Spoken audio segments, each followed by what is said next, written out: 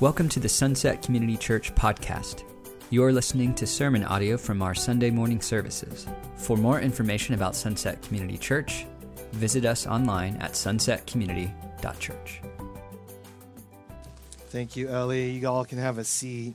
And as we were singing that song, you know, the first thing I was thinking of, all my life you have been faithful. All my life you've been so good. And I will sing of the mercies of God. Yesterday in our church building there, we had a memorial service for a longtime member of our church named Danny Steiner. And they, like most memorial services, there was a program and people shared their memories of him. And this is a man who was faithful to the very end, to his family, faithful in his relationship with Christ. And there was a surprise in the memorial service, and there was a slot for a song to be led. And earlier in the service, the songs had been led, and so most people thought that this song is going to be led by a lady from the piano. And they were surprised to see instead a video recording of Danny, who had passed away, leading a worship song. And so this, as we were singing this song, I was singing that all his life, Danny was faithful to the Lord. And in the very end, even as he is now with Jesus, he was still singing his praises here, but we know where he's singing his praises there as well. And man, I want that to be true about my life as well. The faithfulness, the goodness of God may be present for us. And well, this morning we're going to finish out a series that we've been in 1 Peter chapter, the book of 1 Peter, and we'll be looking at chapter 5. And the theme of 1 Peter has been hope and hostility and holding on to holiness. And that's really been the challenge in this letter to the believers, the church that would hear this letter, is how do you hold on to your faith when there are forces against it, when you're being ridiculed and made fun of? Have you ever heard the phrase, practice what you preach? You guys have heard that, right? Well, it's interesting as I've been preaching through this and we've been talking about suffering and hostility and people that oppose your faith. Last week I said, you know, most of us probably really haven't had to deal with true suffering for our faith. Most of us probably haven't had to deal with like major ridicule, maybe little comments here and there. And the theme of 1 Peter has been, no matter what kind of hostility you face, keep the mind of Christ. Like, don't fight fire with fire. When people come at you, don't respond in that way. Respond how Jesus responded when he was abused and ridiculed. Respond with love and compassion. Well, this last week, I had an opportunity to practice what I preached. I got an email from somebody who's very close to me, and the email was just full of anger and hostility and even ridicule for my faith. And I was processing with my wife, my beautiful wife, and all the things come up, right? How do you defend yourself? And what do you say back? And I thought, wow, this sounds familiar. I've been studying and preaching and preparing these messages. And so I hope that you, as you are a Christian, as you walk out your life as a follower of Jesus, that the things that you read in God's word connect from your head to your heart. That is not just something we nod to on Sundays, but it's something we consider, that we let plant inside of us and produce fruit in us, because that's why we do what we do. That's why we're opening up God's word today, to be transformed by it and to walk in the ways of Jesus. Amen. So we spent the last 2 months walking through this letter to the church, and this morning we're going to wrap it up with the final chapter, chapter 5. So if you have your Bibles, go ahead and turn to 1 Peter chapter 5. 1 Peter chapter 5. If you don't have your Bibles, I'm sure you have a phone, so you can look it up on the internet, or you can download a Bible app. There's a bunch of free ones. So 1 Peter chapter 5, this is the last chapter in this letter. This is our 9th week as we've been walking through this, asking, okay, this was written a long time ago, but what does it mean for us? And as we end this letter to the churches, to us, as we end with this last chapter, we're going to begin at the end. We're going to begin at the end of the chapter, the very end of this letter, looking at verse 12 through 14. It says this: with the help of Silas, whom I regard as a faithful brother, I have written to you briefly, encouraging you and testifying that this is the true grace of God. Stand fast in it.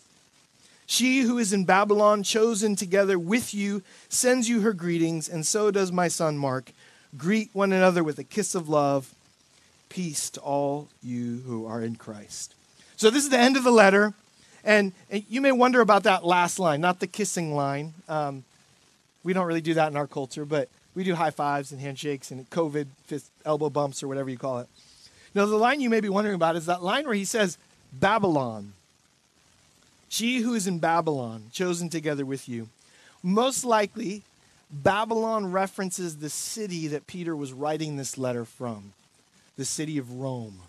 And if you're wondering, Babylon is not an affectionate term for Rome. The people of Israel would know this as a Babylon represents occupation and oppression, also represents judgment. So when he writes, he who is in Babylon, or she who is in Babylon, he's most likely talking about the church, she, who is there in Rome, who is thinking of these churches that are going to receive this letter. So what's been the point of the letter? Well, Peter says right here in his closing remarks, the point of the letter is encouragement and reminder. Reminder of the grace of God and to stand fast in it. And I don't care how long you've been going to church, how many times you've read the Bible, we all need to be reminded of the grace of God. We need the gospel preached continually to us. And yesterday, as I was at Danny's memorial service, and what was amazing about it was the grace of God was being shared in this, through the stories of the people that remembered Danny, from those who knew Danny. And Danny, at the end of his life, everybody in that room, everybody in the building could attest to the fact that Danny stood fast, that he held tight to the grace of God. As his body failed, as his mind failed, the grace of God was present in his life. And so that's what Peter wants. He wants for every church that would have received this letter and every church that receives this letter sent to be reminded of the goodness of God, the grace of God. So framed with this understanding, in this final chapter, Peter gives some final, very passionate instructions to the church. And he opens up with instructions for the leadership of the church, but also for the followership of the church. Look at 1 Peter 5, verse 1 with me. To the elders among you, I appeal as a fellow elder and a witness of Christ's sufferings, who also will share in the glory to be revealed. Be shepherds of God's flock that is under your care, watching over them, not because you must, but because you are willing, as God wants you to be, not pursuing dishonest gain, but eager to serve, not lording it over those entrusted to you, but being examples to the flock.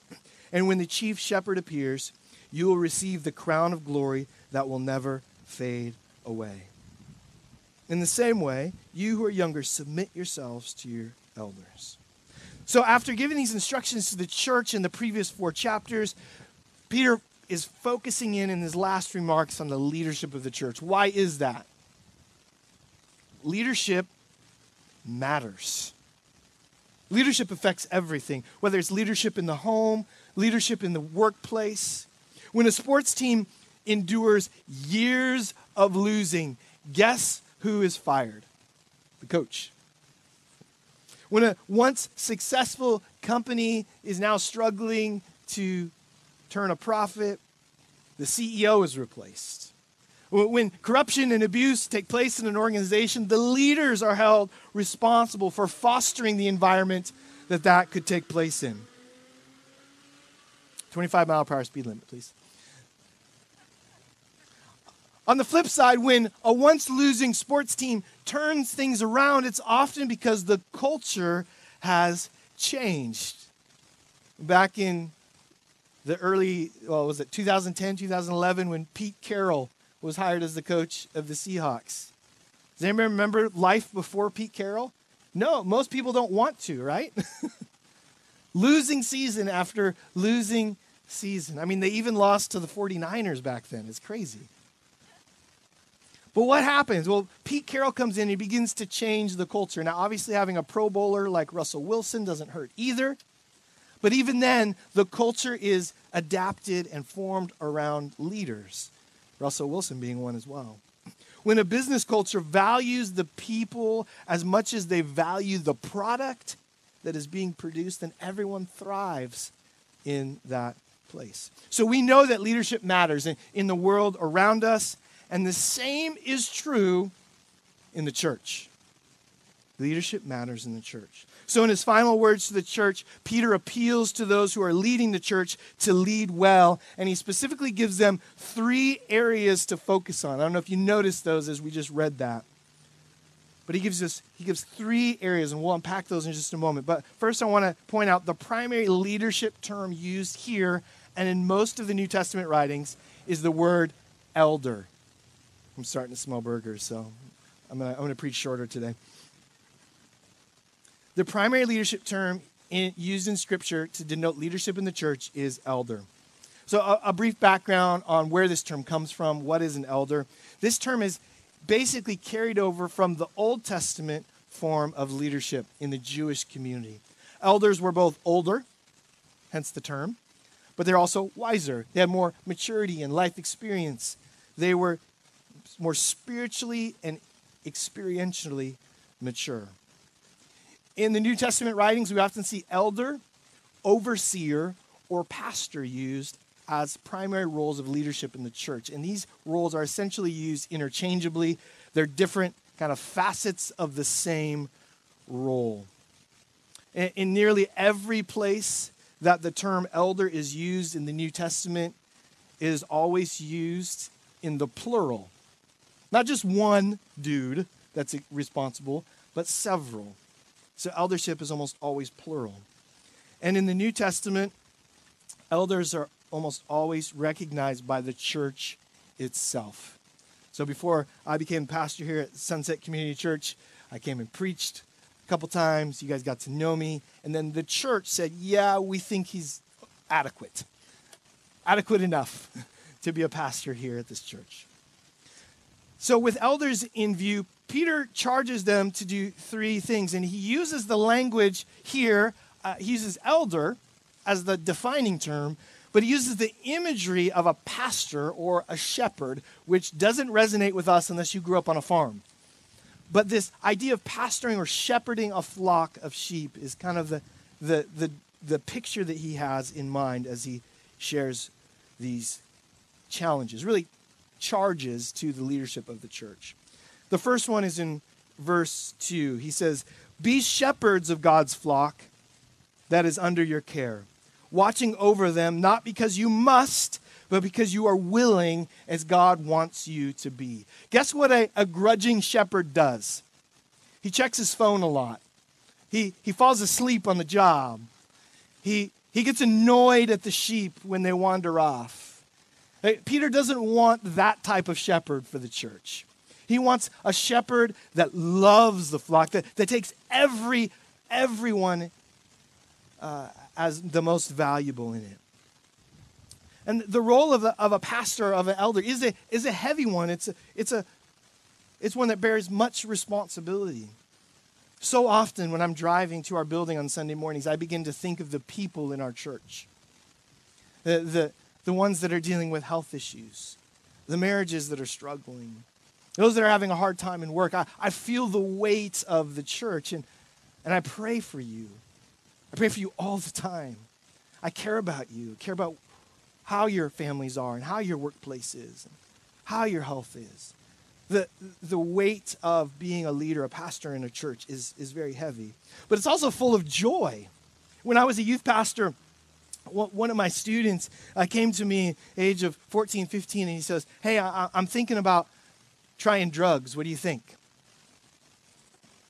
I was like, "What do you think I think?" The next couple of years were this relationship with this young man who knew what he should do, but really wanted to try other things. And it broke my heart and his parents' heart, but I loved him. I was there for him. And I said, "Man, I'll never cut you off, even though I completely disagree with the decisions you're making." Fast forward years later, that's the heartache of pastoring, but the joy of pastoring is he quit doing drugs. He joined a missions organization and began to preach the gospel in faraway countries. And then he called me one day and he said, "Hey, I met this girl, and we're going to get married, and would you officiate the wedding? And I remember standing up there officiating his wedding and thinking, wow, what a joy this is to have known him for so many years and to be invested in his life and to see what the Lord has done. He's held him through his own sin. He's freed him from that sin, and now the Lord has all these beautiful blessings for him. So the role of a pastor, of a leader in the church, is a heavy role. It's not something to be taken lightly. And there are times when pastors and church leaders, they're running on empty and they're overwhelmed. And all of us go through seasons like that, right? But we also know that those seasons, they're not sustainable. We can't continue to operate like that. Because if you do, it can lead to being numb or joyless and going through the motions in your ministry. So what Peter is trying to point out to those that are in this role in the church as pastors and elders is if you can't be leading out of this deep love, if you can't find moments of joy, and that's what God wants you to do. And if you can't do that, there may be a reason for you to step back, to not be in that position. Why? Because leadership matters. A joyless leader will have a joyless church. One without vision, one with apathy, with no desire to reach the neighborhoods and the communities for the gospel. So this is important. The other two charges are also important, and they intersect with so many issues we've seen in church leadership in our culture over the years. Look at verse 3. Peter just goes right for it here. He's not going to waste his words in this letter. Verse 3, he says that elders and pastors, they're not to be pursuing dishonest gain, but they're to be eager to serve. They're not to lord it over those entrusted to them, but they're to be examples to the flock. Look at that first one again. To not pursue dishonest gain, but be eager to serve. And this is where I've seen so many times in church culture that celebrity culture has infiltrated the church. And it's infiltrated the minds and the hearts of those who are in leadership. Or where they helped start a church and the church began to grow. And then all of a sudden people started saying, man, you're a really good preacher and you should put that on podcasts and you should get that on the TV. And they go, oh, maybe I should. And they begin to do that. And then all of a sudden, instead of being a pastor that cares for the flock, they think, well, the flock should care about me. They should be serving me. And in fact, this flock, that's not big enough. I need a bigger flock. I need more exposure.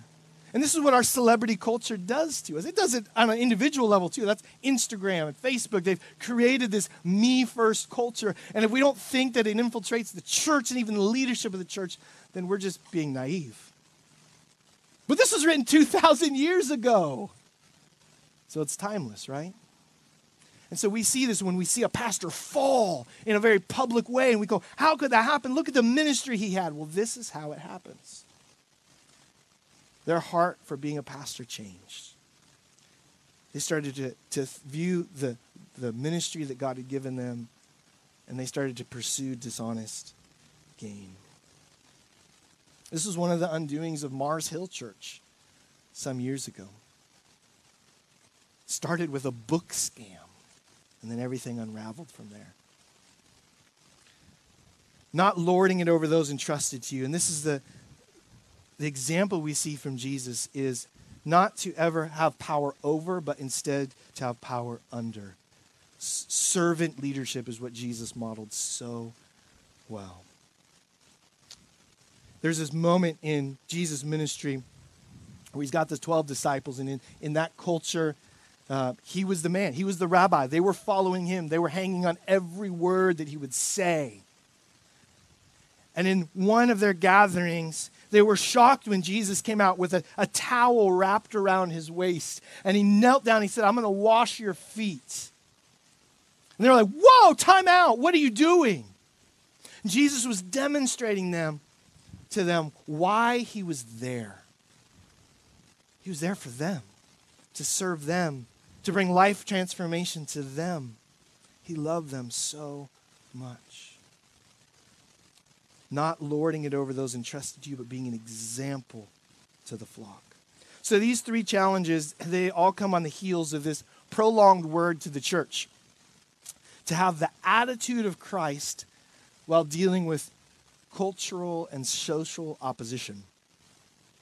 And so as he closes these instructions with a reminder that even though elders and pastors have responsibility, you're still not in charge. And I love this line. He says, after these instructions, he says, and when the chief shepherd appears, you will receive the crown of glory that will never fade away. There's two things in that. One is the chief shepherd. That's not you. I, as a pastor of the church, am an under shepherd of Jesus. And number two, where does the rewards come from? They come from God. Now, real quick, time out here. They do come from God. Ultimately, they are a beautiful thing of his rewards for us in heaven. But this last week, my family and I were camping Tuesday, Wednesday, Thursday on Whidbey Island. It was beautiful. And I came back home, and on my back patio, there was a Traeger barbecue with a bow on top. And I don't know who put it there, so I'm looking at people's eyes right now. Is anybody looking away from me? A kid just raised their hand. I'm pretty sure it wasn't you. But so if you were the one that gave us a Traeger, thank you. And you're invited over for dinner tonight. So you just got to come up and reveal yourself. All right. So this is what Peter wants to remind. He's very strong words for the leadership of the church. You are an under shepherd. You are to pastor out of the way that Jesus pastored his flock. And then he zooms out with three more charges, three more exhortations, challenges to the whole church. He says this, in the same way, you who are younger, submit yourselves to the elders. So he wants to make sure, like, as he's giving these instructions to the elders, this is not licensed to then rebel against them if they're having issues, because I have issues. You all know me. I'm not going to be a perfect leader. But he's still saying, hey, still, if you are part of these churches, submit yourselves to the elders. And then he says this to everybody. All of you, clothe yourselves with humility toward one another. Look at somebody right now and say humility. Now, you're talking about yourself. You're not telling somebody else to be humble. He says, clothe yourself with humility toward one another because God opposes the proud, but shows favor to the humble. So humble yourselves, therefore, under God's mighty hand, that he may lift you up in due time. Cast all your anxiety on him because he cares for you. Be alert and of sober mind. Your enemy, the devil, prowls around like a roaring lion looking for someone to devour. Resist him, standing firm in the faith, because you know that the family of believers throughout the world is undergoing the same kind of suffering. Since one of the key themes of this letter to the churches is suffering, isn't it interesting that in the ending of the letter, there is a challenge to be humble? The key to understanding this call to humility is found in the second part of that statement. Humble yourselves. Why? Because, therefore, under God's mighty hand, that he may lift you up in due time. In the face of opposition, we often try to stand up and try to take what we think should be ours. Wait a second. You don't know me. You shouldn't treat me like that. We try to retake our own respect and our own privilege and our own authority when we come under attack. But what if the humbling situation we're in is actually a part of God's plan for our life? Now, this isn't to say we're to be a doormat, to be abused or used, but since through Jesus we have access to God, our first response in trying times shouldn't be, I deserve better than this. It should be, hey, God, how do you think I should respond here? I had to wrestle with that this last week when I got this communication from somebody close to me. I mean, I thought, how dare this person? They don't know me. I'll tell them everything that I do right and I'm justified in doing. And I could have done that. But my first question is, wait a second. Lord, how should I respond to this person?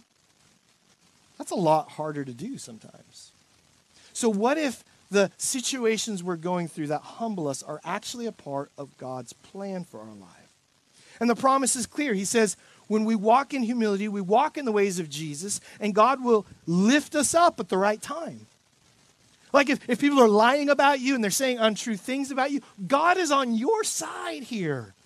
The truth will be made known. Isn't that a comforting thing to know? So humility is important. And we see actually in Scripture, sometimes humility is almost a prerequisite for serving the Lord. Like, if you go to God and you go, all right, God, here's the plan. I'm really good at this, really good at this, really good at this. Put me to work. God's like, time out. Humility is a prerequisite for serving. Again, how did Jesus humble himself? How did he serve his disciples? By washing their stinking feet. So no matter what, this attitude of humility is so important to foster in our lives. For leaders, it combats against our selfish tendencies and the celebrity culture around us. So in times of feeling underappreciated or undervalued, humility centers on us on where our real worth comes from. So for these particular churches who are feeling under pressure and marginalized, they most likely felt something that many others in our culture today feel in heightened ways right now. After this reminder of humility, he then says, cast all your anxiety on him because he cares for you. This is a direct quote from Psalm 55, verse 22. And it ties into the relationship God wants to have with us as his children. Anxiety is at all-time highs in our nation, in our culture, in our society. And that was before a pandemic. And so these words are so appropriate for us today. And what Peter wants us to know is that we can literally come to God and just dump on him. Like we can say everything we're feeling. You don't have to be like, oh, this shows a lack of faith, or I'm not sure. God doesn't want to hear these complaints. No. He is literally saying, come and get it, give it all to me. Dump it all out. I want to carry that burden for you. I want to be right there with you. Cast it all on me. What a beautiful picture of the relationship that an almighty God wants to have with his people. This is a huge difference between Christianity and other religions. God actually knows how we feel in our anxiety because he experienced what it meant to be human. Fully God, fully man. He knows what that's like. So why wouldn't we take our anxiety to him? Somebody once said to me, if it's important enough to worry about, it's important enough to pray about. What have you not prayed about that you should have prayed about? Anybody ever lost their keys and said, Lord, help me find my keys? Man, more of you should do that, because I know most of you have lost your keys at one point. Have any of you stressed about your finances and your first thought was, I just need to work, get a different job, instead of saying, man, maybe God cares about this? Like every aspect of our life, Jesus loves us so much. He says, you can bring those things to me. If it's important enough to worry about, it's important enough to pray about. And we live in a time where our culture is experiencing this anxiety at all-time highs. And I think some of it's due to social media, where initially social media was more about inspiration. Now it's about comparison, right? It's about news media. Like, it doesn't matter how much progress we're making with a pandemic, the news media is going to make it seem like, man, things are terrible. The world's ending tomorrow. Right? We had a heat wave that was historic, and the world's going to burn up tomorrow. Like if you read the news media, you think these things, right? How much peace does that bring you? None. Social media, news media, what we stream, these things directly feed into our anxiety. So we may not be suffering in America persecution for our faith, but many of us have a deep suffering in our soul. And the solution is not more media, but more connection. Connection with God and connection with God's people. And it's been so healing for me during this pandemic to just have a cup of coffee with somebody. Jessica and I early on in the pandemic did Zoom double dates. You guys grab a drink, we'll grab a drink, grab a snack. We'll see you at 8 o'clock online. We set the computer up on a little stool as if they were sitting in our front room. And just that connection alleviates some anxiety. So God works through that. He alleviates our anxiety when we come to him and when we're in relationship with each other. And then finally, Peter wants us all to wake up. Verse 8, he says, "Be alert and of sober mind." He's used this phrase before. "Your enemy, the devil, prowls around you like a roaring lion, looking for someone to devour. Resist him, standing firm in the faith, because you know that the family of believers throughout the world is undergoing the same kind of sufferings." Wake up. Understand that the battle you're in is a spiritual battle. When people come at you with those words, there is a spiritual force behind those words. When you wrestle with your temptation, there is a spiritual force trying to bring that temptation in front of you. And the church, the people of God, has been under attack since the beginning. And while the tactics may change from generation or culture, the war is as real as it's ever been. And I wonder if too many in the church in America under-spiritualize things, not over-spiritualize them. So if you belong to Jesus, you are a threat. The enemy is going to do whatever he can to make you forget about what Jesus has done for you. He's going to use your own shame. He's going to use the sin you committed this morning or last night to think you shouldn't go to church. He's going to do whatever he can to disconnect, to sever your relationship with God. He's a lion looking for someone to devour. And the family of believers is undergoing suffering. This was written 2,000 years ago, but it's still true today. And you've heard me talk about believers in China, in North Korea, in Burma, in Iraq, in Iran, have literally had to flee for their lives. The most persecuted group of people in the world to this day is Christians. But what is also true is that as Christians, we're on the same path as Jesus. While we may have to endure some suffering in this life, we know that we belong to God, and the promises of God are the truest thing. Amen. So stay humble. Give your anxiety to God. Stand firm against the devil. And then lastly, through it all, keep your perspective elevated. Verse 10 and 11, we'll close with this. "And the God of all grace, who called you to his eternal glory in Christ, after you have suffered a little while, will himself restore you and make you strong and firm and steadfast. To him be the power forever and ever." And the church said, amen. What do you believe in? What is the truest thing about you? What are you living for?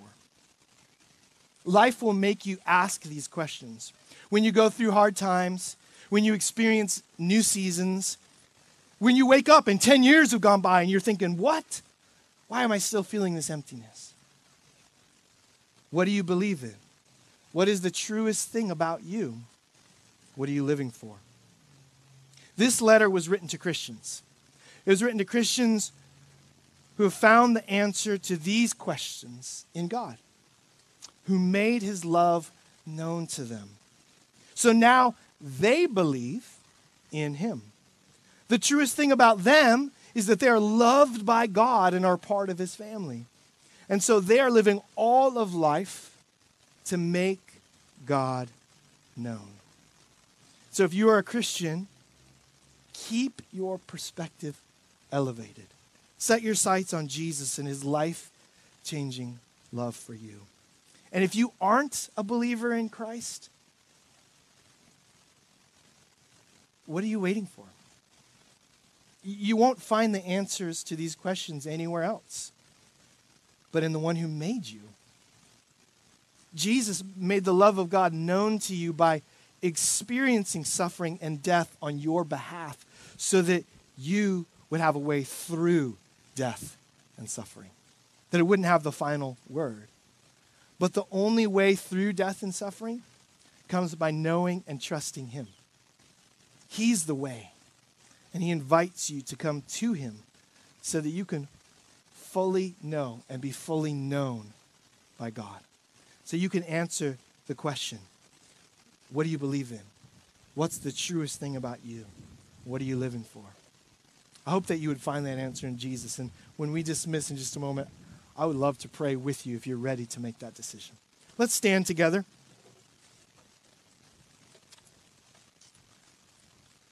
Father, we thank you for your great love for us that has been preserved in your word, that has been demonstrated by your people from generation to generation to generation. Lord, the very land that we're standing on now is evidence of your grace in our lives, evidence of those that have gone before us in this church family. Lord, I pray that as we celebrate each other in relationship, that there would be connections made today. But the greatest connection has to be with you. So if we're a Christian that has gone astray, would you lead us back? If we're somebody who has never said yes to you, does not place their faith in you, I pray that today would be the day. Your great love, Lord, would be made known. Keep our perspective elevated on your good grace for us. Thank you for your love and your ongoing work in this church family. In Jesus' name we pray. Amen.